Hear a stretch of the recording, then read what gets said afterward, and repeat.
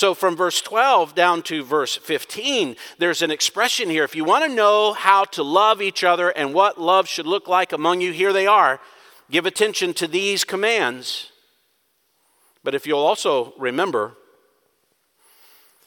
I had mentioned last week as we were going through chapter 5 and the majority of chapter 5's emphasis was really on the issue of being alert and watchful. And you remember I mentioned to you that being watchful is oftentimes connected to the idea of prayer.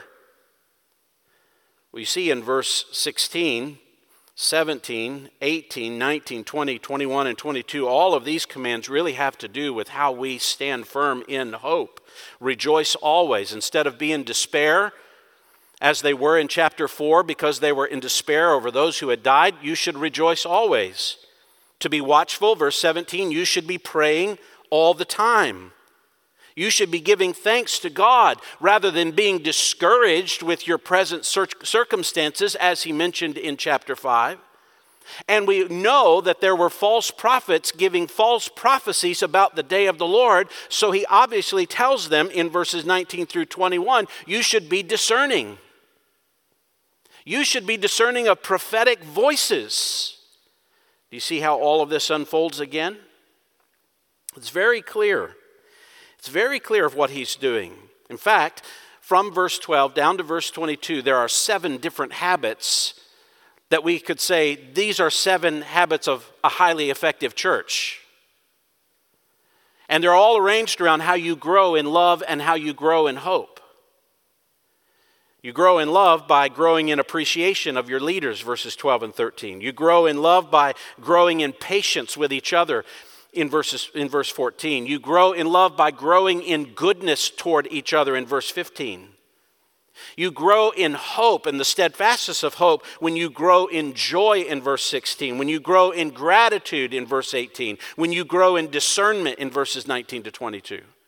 Here he's simply urging again, grow in love, grow in hope, so that you labor in love and you're steadfast in hope.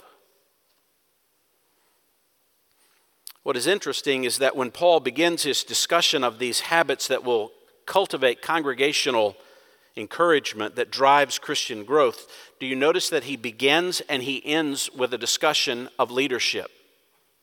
Verse 12 is a discussion of leaders. Appreciate leaders. Verse 19 through verse 22 equally is a discussion of leaders. Listen to what they're teaching you. Appreciate how leaders lead, that's verses 12 and 13. Discernment of what leaders teach is in verses 19 to 22. He begins and he ends this final section of exhortation with a discussion about leadership. Why? Because, as I've said, biblically faithful leadership is critical to a congregation's biblically vibrant health. Poor leaders, ego-centered leaders, will not drive you toward God. They will not drive you into His Word. They'll be pleased only when the leader is exalted. And some people are pleased to exalt the leader. It makes them feel good. Makes them feel like they're around somebody who's important. And we like that kind of feeling, but it doesn't lead to biblically faithful growth and health in a church. But that doesn't mean that you disdain leaders, because that also would be unhealthy. We have to grow in an appropriate appreciation of church leaders. And I've noticed that appreciation of church leaders seems to ebb and flow with every pendulum swinging season of strong leaders and scandalous leaders. You find a strong leader and people rise to appreciate. You find a scandal and they rush to disdain. There's lots of illustrations we could point to, both in the Bible and in modern day. You probably know them. They probably flood into your mind. You've been around that before. But when we're in the pendulum swing of leadership scandal, which I think we have a lot of that going on today, you begin to hear people decry the need for leadership at all. And I want you to listen for those voices. When leaders begin to fall, especially leaders who've had a very public ministry, and they begin to fall, you hear people say, we don't really need these leaders anyway. We are all possessing the Spirit of God, so we really don't need leaders. That's very unhealthy. It's very unhealthy. It's a lot like I think it was back in Numbers 12 when Miriam and Aaron decided, you know what, we all have the Spirit. We all can speak for God, not just this Moses guy. That didn't go well for Miriam. Do you remember that? When she broke out in leprosy all over, when God says, no, that's not how you talk about the guys that I put up for leadership. It's not how you treat them. We need to be careful with that.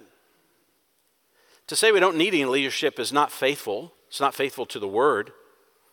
And we know if we pay attention to the Word, the Bible is replete with illustrations of both good and bad leaders.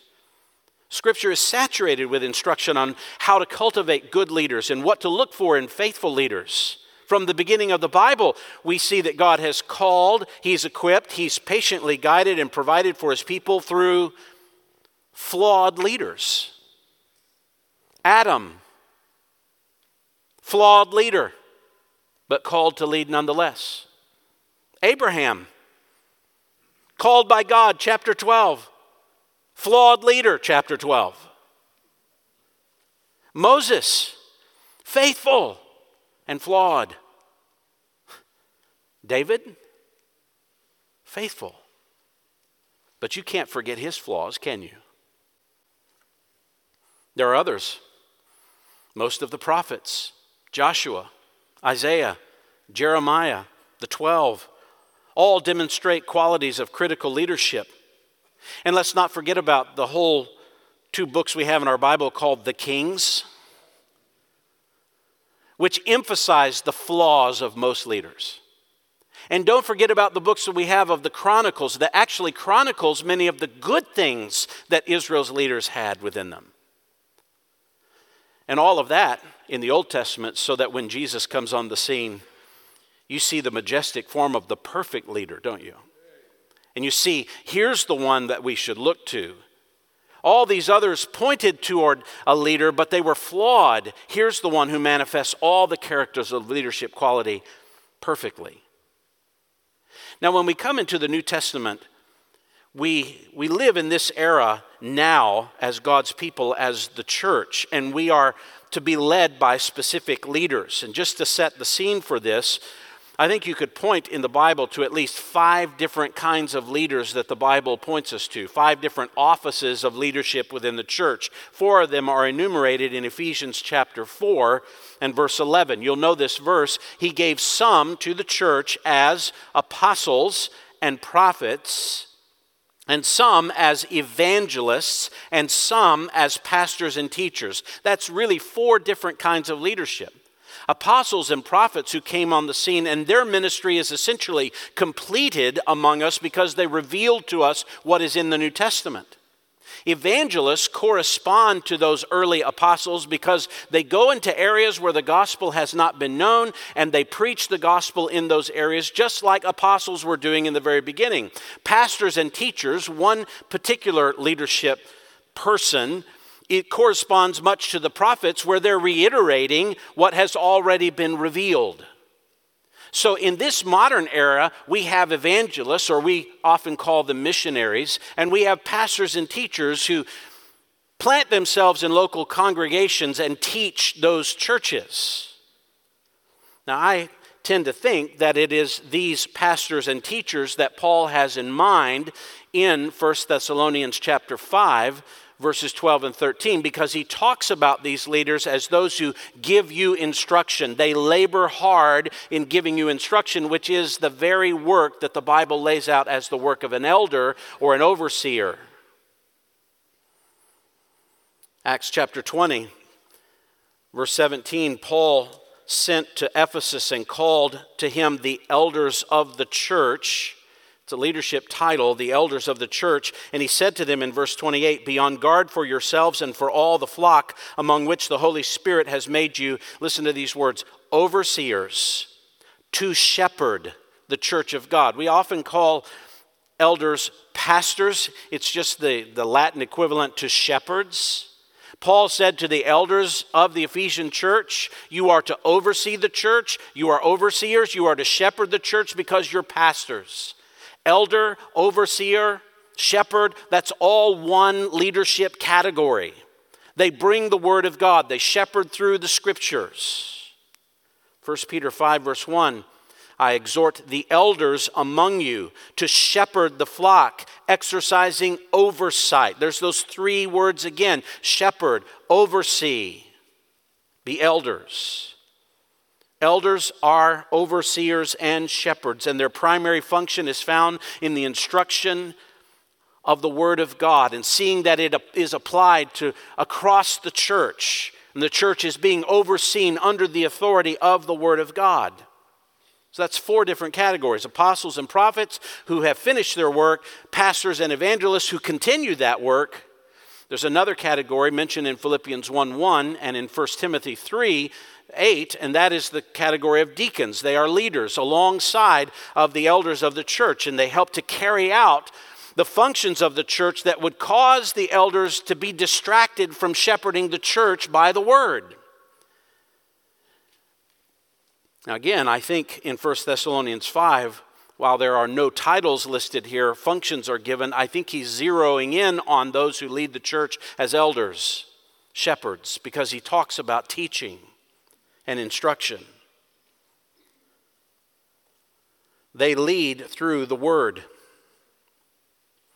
Now, I would suggest to you that the context that we've been studying in 1 Thessalonians, especially the end of chapter 4 and chapter 5 about the second coming of Christ, it drives the need to start the final exhortations with a description of leadership, because this church in Thessalonica had been misled. They were being misled by people claiming to be prophets and giving a false word, not leading according to the revealed word about the day of the Lord, and it was disrupting the entire health of the church. What would that cause if you found out that the people who were saying that they were mouthpieces of God were misleading you? You would begin to distrust them, wouldn't you? You would begin to grow in a disdain for virtually all leadership. So when Paul brings correctives to the false leadership that had been given about the day of the Lord, he also has to come back, and the first thing he wants to say as he's going to conclude this book is make sure you don't grow in disdain for leaders, make sure you appreciate them. And he gives qualities about true leaders that need to be appreciated so that you would know you're looking for these things so that you would appreciate these leaders well. Don't do a disservice to your soul and cultivate disdain for leaders. Make sure you appreciate them appropriately. The health of the church is connected to it. Now, just another note before we look at the details here about what Paul is urging regarding the appropriate appreciation of church leaders. The aim of these verses, I alluded to this earlier, is regarding how a congregation will respond to leaders. It's not focused on how leaders should lead. It's asking the church to take an action toward leaders. Did you see that? Now, obviously, leaders will be hearing this. And anyone who is a leader or any who desire to be a leader will hear this. And they will hear this as this is what leadership should look like. So it's appropriate for existing and aspiring leaders to listen to this carefully because this defines it. But most important is for you as a church. You say, we don't need to have a lesson on leadership. You're the leader. Why don't you pay attention to that? No, this is written to the flock. This is how the flock pays attention to leadership, what they look for, what they appreciate, what they value. Everything here should wake up existing leaders. This is what we need to give our attention to. It should really urge within aspiring leaders, we better make sure that this is what we're aspiring to.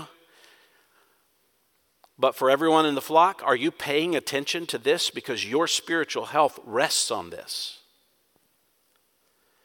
So these two verses that we'll look at this morning really encourage a congregation to appreciate the men that God establishes as shepherds among them. So how are we to appropriately appreciate those that God has established to lead the church? Well, let's unpack this. We're going to see here that there's three activities that will grow an appropriate appreciation for church leaders. Three activities that will grow an appropriate appreciation of church leaders. They are significant, and yet they are simple. You need to think on them, not just in what they mean, but in how your heart is resonating with these three activities. Do you pursue these activities? Do you apply these activities? Think on that as we walk through them. Here's the first activity that should grow an appropriate appreciation of church leaders. First, recognize your leaders. Recognize your leaders. Verse 12, we request of you, brethren, that you appreciate those who diligently labor among you and have charge over you in the Lord and give you instruction. Appreciate is the word that you find in the New American Standard Version. Appreciate. Now that is a word that actually we have heard many, many times in this book. It's actually the word to know. To know. And this book has had that word, that phrase used all over it. All the way back when we encountered this book in chapter 1, verse 4, knowing, brethren, beloved by God, his choice of you. Verse 5, our gospel did not come to you in word only, but also in power in the Holy Spirit with full conviction, just as you know. How many times did we see that phrase, just as you know, in chapter 2? It was in verse 1, verse 2, verse 9, verse 10, verse 11. We saw it in chapter 3, verse 3, and chapter 3, verse 4, chapter 4, verse 2, chapter 5, verse 2, as you know, to know. That's what this word appreciate is, to know. Literally, this is saying, brethren, know your leaders. Know your leaders. Now, I don't think he means by that just get to know them, like know their name. And he doesn't mean by that just get close to them. He doesn't mean to know them in some personal way. He means to know them publicly. To appreciate, that word I think has the sense of an internal quality, appreciating them internally. But this word actually has the idea of something more external. Appreciate them publicly. That's why I give it the title, recognize them. It was used in this way in 1 Corinthians 16:18 of leaders, saying of certain men that they had refreshed my spirit, Paul says, and yours. Therefore, acknowledge such men, know such men, publicly recognize such men. That's the idea. Know them publicly. And so we say by this, leaders are to be publicly recognized. You should recognize them formally. I think that the Bible emphasizes that a congregation has a responsibility, the whole church, the members of the church have a responsibility to publicly affirm and recognize who their leaders are. Why is the instruction given in 1 Timothy chapter 3 on the qualifications of an elder and of a deacon? So that the church can publicly recognize such men. Why in Titus chapter 1, when Paul says establish elders in all of these churches, does he give a list of character qualifications so that the people can recognize these men who meet these qualifications should serve the church?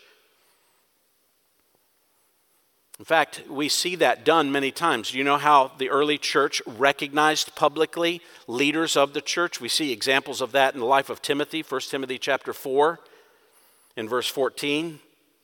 When Timothy was recognized by the other elders because they laid their hands on him, it was an Old Testament image of transferring an affirmation from God to this individual as a public recognition. In fact, in 1 Timothy chapter 5, verse 22, there's the warning, do not lay hands on anyone too quickly. What does that mean? Do not publicly recognize someone as a leader through that act of laying on of hands too quickly.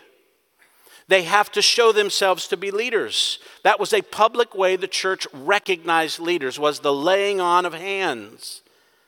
We should think through that, even in what we do to recognize leaders publicly. You should recognize those leaders not just formally, but also personally. And I mean by that, you are publicly acknowledging an official position in the church. That's why we give titles such as elder, overseer, or deacon, or shepherd, or pastor. It's a public recognition. You personally recognize these people God has called to be leaders. You also should recognize their gifting and their calling. They demonstrate a life that is commensurate with what the Scripture advocates, and they have the gifts and abilities to teach the church and instruct the church in the Word of God. If a man can't teach the church, he shouldn't be trying to lead the church. Those who possess these qualities, these are the men who should be publicly recognized, appreciated as leaders. In fact, notice something interesting in 1 Thessalonians 5, verse 12. We request you, brethren, that you appreciate, notice this, those who, and then he gives three qualities: diligently labor, have charge over you in the Lord, and give you instruction. There's three qualities. In the Greek, all three of those qualities are governed by one definite article, saying that they are all one person. Each leader should be this kind of person. They should be diligently laboring, they should all have charge over you, and they should all be giving you instruction. Those are the qualities of leadership. You should recognize that. That's gifting, that's character. It's how you find those who should lead. And let me just urge you, church, that is your responsibility before God. It is your responsibility to pay attention to who is a leader among you. It's not just up to the elders to appoint other elders. Without your affirmation, the church must see these qualities and affirm them to be so. That's your responsibility. Recognize them. Now, what is it specifically that we're going to recognize among these elders, pastors, and overseers in the church?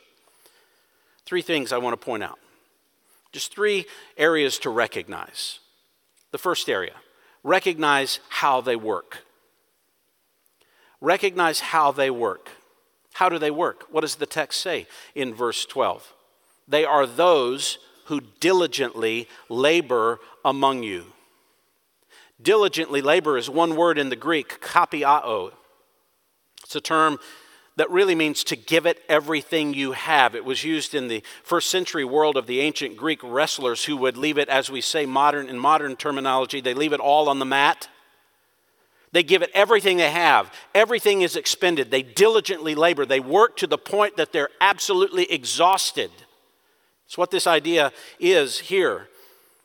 Paul often used this term to describe his own ministry work as labor. That's why it's given that word, labor.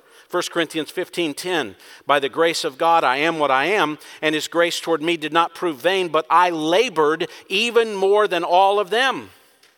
Or when he described his ministry in Colossians 1:29, for this purpose I also labor, striving according to his power. I labor, that's my ministry. I work hard at this. The noun form of this verb is used in this letter of 1 Thessalonians to describe how Paul acted when he was with them.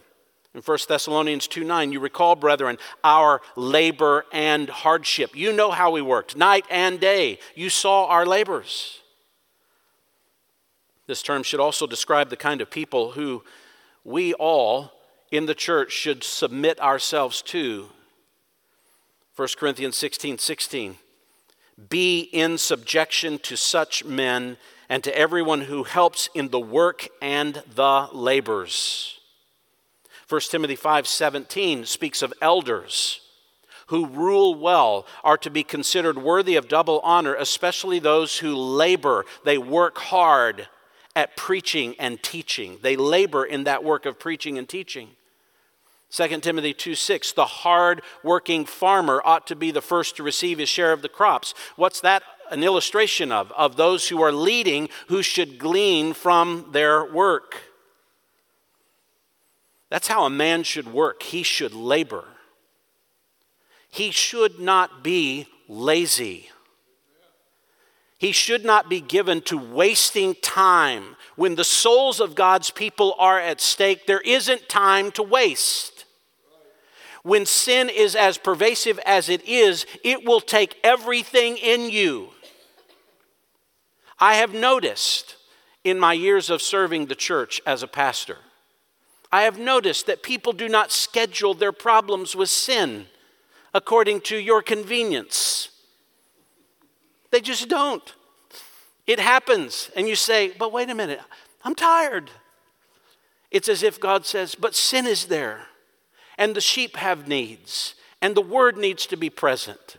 Because it's not, and their spiritual health is on the line. And if this is your calling, this is your work. You don't get to have 5 days on and 2 days off, or however we try to define work today. It requires diligent labor. We can't be lazy at the work. What do you look for? When you look for someone who's going to be an elder in the church, you look for those who are already showing hard work, diligent effort in the Word to apply the Word to the lives of the people of the church. It's hard work. Matter of fact, it's hard work just to understand the Bible. It really is. With all the stuff that's being written, it is a hard job just to tackle the word and then come and deliver it to the people every single week, let alone get into the work of counseling and discipling and overseeing that the whole church is moving along the rails of the word. It's hard, and it should be. It is. We're battling against sin, our own flesh. All of us are battling against that. And it makes it a diligent effort that is required. So that's what you're looking for. Do they work hard? There's another area that we're to recognize. Not just how they work. Recognize, secondly, what they are responsible for. Recognize what they're responsible for. They not only diligently labor among you. Notice the next phrase. They have charge over you in the Lord. This is an upsetting phrase to too many people. They have charge over you. What does that mean, they have charge? Some of you are like, no, this is America. Nobody has charge over me. I'm my own man. This is a place where I lead myself. So a real man leads himself, leads others. Nobody has charge over me. Well, that wouldn't be biblically faithful. Now, the word to have charge over here is one word in the Greek, and we've seen it used a number of times, and it is the word prohistemi. Histemi means to stand. Put the term in front of it, to stand in front of. It's someone who stands in front to lead. Like a shepherd who leads the flock. Shepherds in the ancient world didn't drive the flock. They didn't stand behind the flock and drive the flock. They stood in front of the flock and they led the flock. They provide by example. They go first. They lead out. They're leaders. They lead you. It's the word that is used in 1 Timothy chapter 3, verse 4 of a man who wants to be an overseer in the church has to be one who manages his own household. Manage means lead. He has to lead his household. Because if he doesn't lead his household, how will he then lead the church? Because that's his calling, to lead the church. 1 Timothy 3:12 says the same of deacons. They must be husbands of only one wife and good leaders of their children. It's a word describing the work of an elder. 1 Timothy 5:17. The elders who rule well. The word rule is the word lead. They lead you. They stand before you and lead. It's a gift that's given to men in the church as well. Romans chapter 12, verse 8 describes spiritual gifts, and one of those is he who leads. That's a gift given by the grace of God to certain ones to apply in the life of the church. Now, leaders have to be careful with how they lead and in what they lead. A leader, a church leader, does not have the right to tell you what to do in every area of life. What they have a right to do is explain what the Bible says about all the areas of life. So the leadership is not in me saying you need to do what I tell you to do. The leader's role is saying, what are you doing to bring yourself under the authority of God's word? We must lead through explaining our true leader's instruction. What is our accountability to God? No leader is really leading if he's just telling you what his expectations are. Those expectations have to be explicitly tied to the Scripture. So then we know that this leader is leading us in God, toward God. It's the leader's responsibility. It's the sphere of how we lead in the Lord. They have charge over you in the Lord. Not just in every preference you might have, but in those things that the Lord dictates and the Lord has revealed. And if the Lord gifts men to do that, then that means that we need that gift in our life. They are responsible. Leaders are responsible to lead you in the Word of God. That doesn't just mean from the pulpit, but friends, there's going to be times when we sit down one-on-one and have a conversation about what's going on in your life and how you're responding to the Word. And when we open the Scripture and say, here's what the Lord says about that, here's how we should think about that should influence how we feel about that, we are then put in face-to-face conflict or subjection to God Himself. And we're leading you up to where you could see yourself in front of God to say, now will you submit yourself not to me as an individual, but to what God in His Word says. And we need tools that lead us in that direction. So you need to recognize those men who are working hard in the Word because they're leading you in the Word. They're responsible to lead you in the Word. Hebrews 13:17 says, they will give an account for your soul and how they lead in the Word.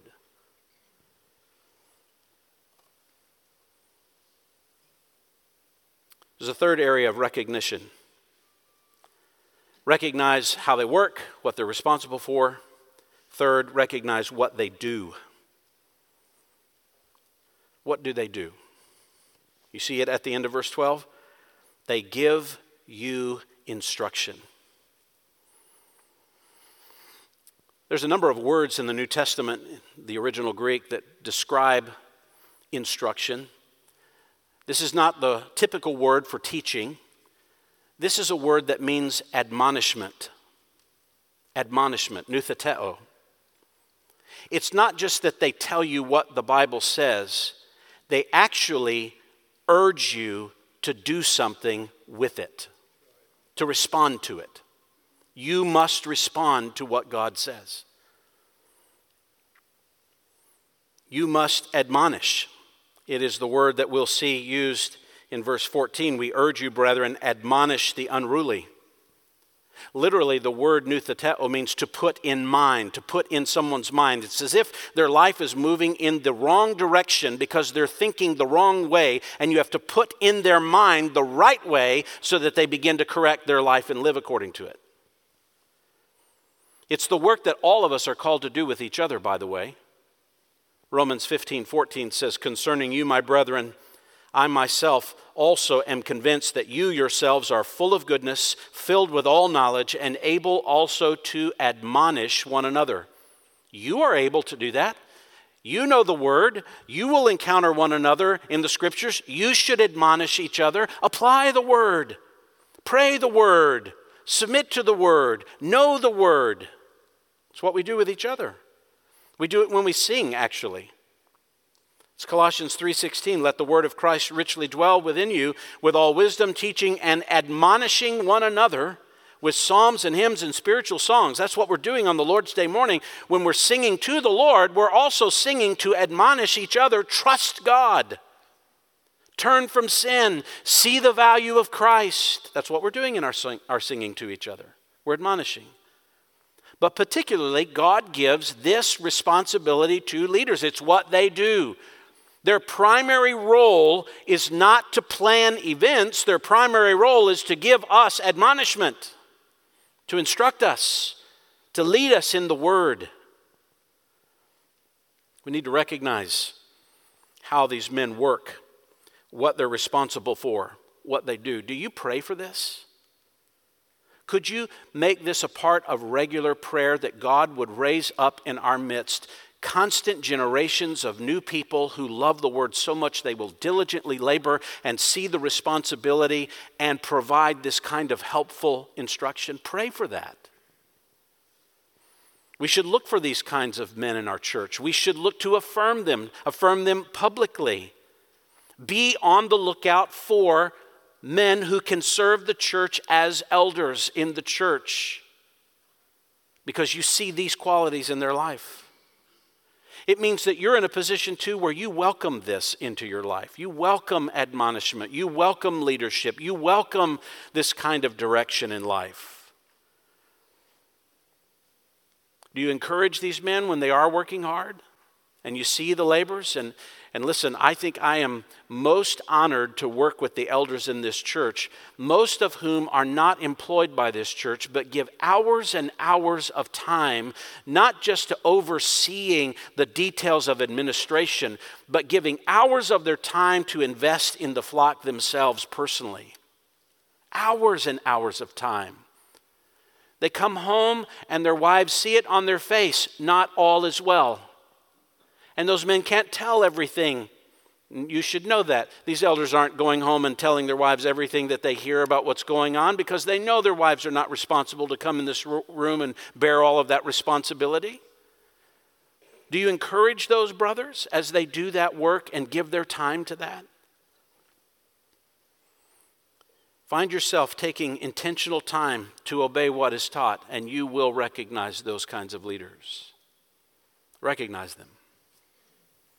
That's the first activity that grows in appropriate appreciation. Recognize your leaders. Secondly, honor your leaders.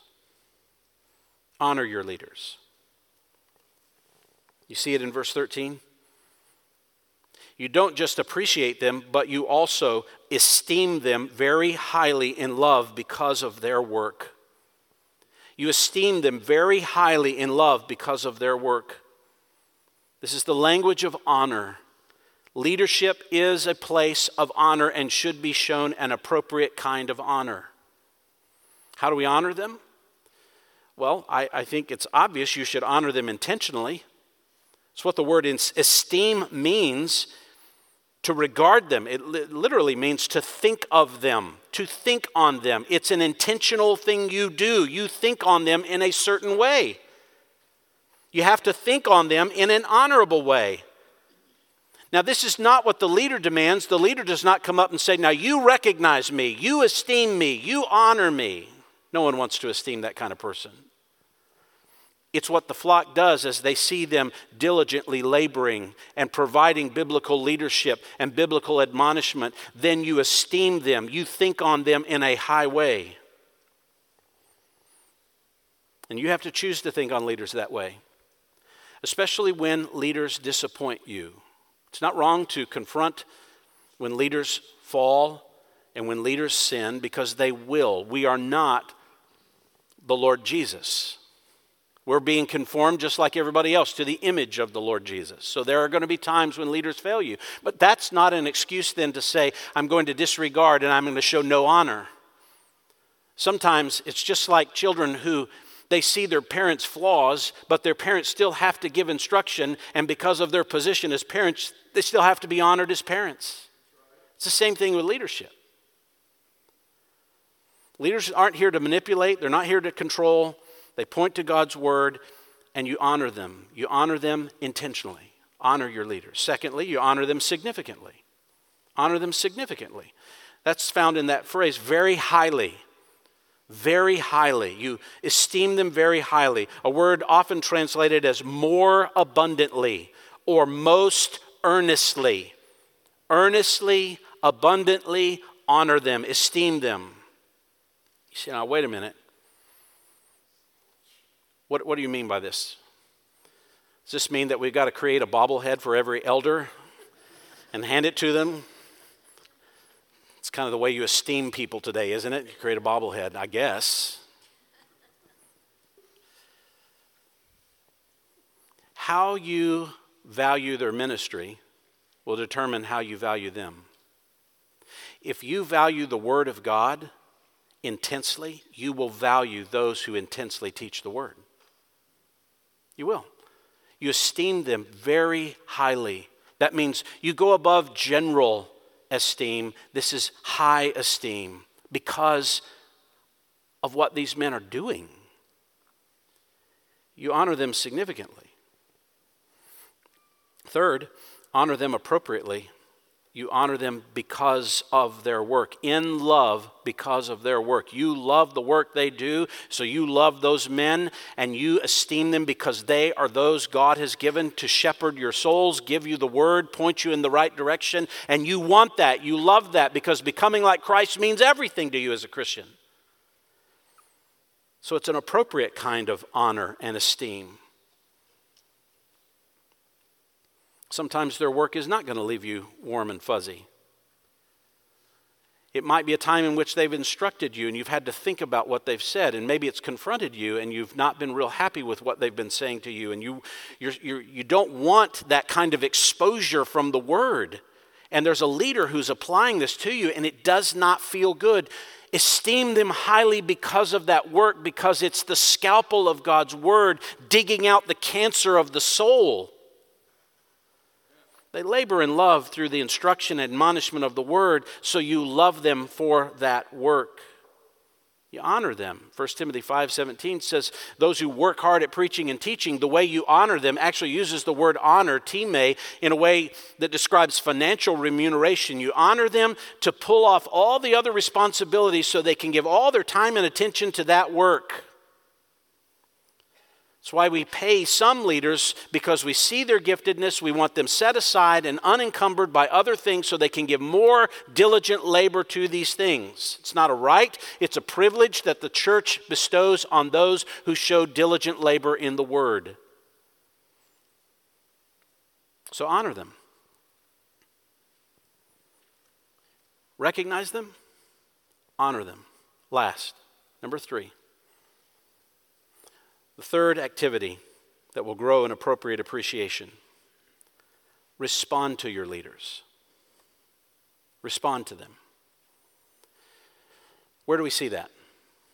Look at the last phrase of verse 13 that you may think doesn't really have much to do with leaders, but it has everything to do with leaders. Live in peace with one another. This is how you respond to leaders. What are leaders telling you to do? What are they instructing you to do? Not just how to personally appropriate the word, but every time you're personally appropriating the word, it touches someone else, doesn't it? We don't live in isolation of others. We live in community with others. The reason he's telling this church to live at peace is because it is easy to become embattled with one another, live contrary to one another, live in disharmony with one another, and the word brings us back into harmony. How many times have you heard a counselor point you to Ephesians chapter 4 that talks about being kind and not slandering and forgiving as God has forgiven you, and a leader keeps pointing you back there because this is how you live at peace with each other. You respond to their ministry by applying it to not just your personal life, but your interpersonal life. Respond to them. This is so instructive to us because every time you live faithfully before God, you will live peacefully with others. If you are applying the word to your own life, it will be seen in how you live peacefully with each other. If you value the leaders who lead you, then apply what they're teaching you. Apply it to all the relationships that surround you, your spouse. We need to apply the Word of God in the way we live with our spouse. We live at peace with each other because we respond to instruction, to our children. In fellowship with the members of this church, we apply the Word in how we live with each other. We've made a commitment to do that. We rehearse it in every members' meeting of how we live with each other. We apply the word in the way we conduct ourselves towards those who are outside the faith so that we don't bring any shame on Christ. You want to know how to respond to your leaders? Resolve interpersonal problems biblically. Does anybody come to mind right now? Respond by resolving that conflict biblically. Love Christ as your priority, and you will respond to your leaders. Apply what is taught personally, and you're responding to your leaders. Pursue what is taught interpersonally. You will live in peace with each other and respond to your leaders. Allow no division in your attitude or your attitude of relationships and toward people. Refuse to disparage anyone in the flock, and you will then respond to your leaders. Cultivate hospitality with the flock, and you will respond to those who are teaching you. Disciple each other. Be discipled by others. That's responding to the word. Remember, this church in Thessalonica had the labor of love among them. Paul says, I see you have the labor that comes from love among you. You have people who are laboring in the word over you. So how are you responding to that? How would you appropriately appreciate the people that God has established as leaders in your life? Recognize them, honor them, respond to them. Your spiritual health is on the line for that. Do you see that? If they represent God's word, your use of God's word as it is explained to you is where your spiritual health is lying. This is how we grow our appreciation for leaders.